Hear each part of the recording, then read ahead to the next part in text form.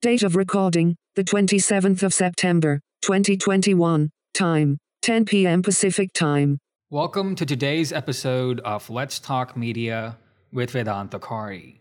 For today's episode, we're talking about IATSE, the International Alliance of Theatrical Stage Employees, known otherwise as the IA. So the IA is a labor union that represents tens of thousands of workers in film and television, such as cinematographers, editors, writers, grips and crafts, and many more. So the IA has made headlines in recent days because they will vote on authorizing a strike on October 1st. If the IA passes the authorization for a strike, that doesn't necessarily mean that there will be a strike, but it will serve as leverage for the IA when it renegotiates for its members. But many members of the IA support a strike nonetheless, and if that happens, then roughly 60,000 members of the IA are expected to walk in the next few weeks. This could halt production work in the US and Canada just as things are opening up during the pandemic. So let's begin with why are they considering a strike? So this year, the IA was negotiating a new contract with an organization called the AMPTP, which stands for the Alliance of Motion Picture and Television Producers. It's a trade association that represents over 350 American TV and film production companies during negotiations with unions. So the IA and AMPTP were negotiating a new 3-year contract, and in this new contract, the IA called for many things, but I want to narrow it down to 3 demands. The first demand is higher wages, especially for positions like script coordinators and many more that earn below the living wage in Los Angeles. I want to mention Lisa Cullen. She is a consulting producer on Law & Order SVU. In a tweet, Cullen said she partially pays an assistant out of her pockets because her studio has a non-negotiable pay rate of $20 an hour for assistants. I also want to share a quote from Brandon Gallagher. He says that, quote, "Today's entertainment industry workers are doing the same work as previous generations for less pay while companies post unprecedented profits. If you worked on Friends, you probably own a house. If you work on WandaVision, you're probably still renting," end quote. Their second demand is addressing health concerns. They have asked for higher contributions towards health and pension plans, and for stricter limits on the 14-hour shoot days. Thanks to social media, a lot of stories have come out about crews not getting reasonable rest during meal breaks, between workdays, and on weekends. Some production companies even skip meal breaks, but they don't face a high enough penalty to stop them from doing so. Because of all of these health concerns, there have been many instances of severe burnout, car accidents, and deaths among crew members. And according to Deadline, workers' comp doesn't cover car accidents because they're not considered an on-set injury.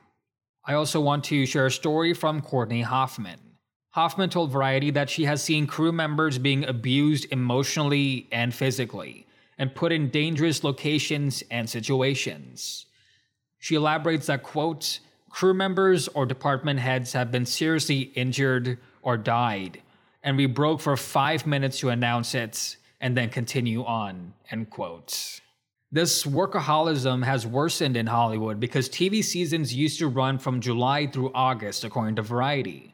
But now the TV season is almost year-long, so that means crew members are working to death for much longer periods than before. I should also mention the pandemic because according to Variety, during the pandemic, a lot of crew members, for the first time, saw their kids grow up, tuck them into bed, and kiss their spouse in the morning. The pandemic has definitely shined a light on the importance of mental and physical well-being, so it's no surprise that the IA honed in on improving working conditions this time around. The final thing I want to mention is that the IA wanted to end discounts for streaming services. In the 2000s, streaming services were classified as new media, and because they were new media, streaming services had less restrictions and were able to offer lower pay rates and residuals. They were allowed these benefits in order to grow as new media. But in 2021, streaming services are not new media anymore, but these rules have stayed the same.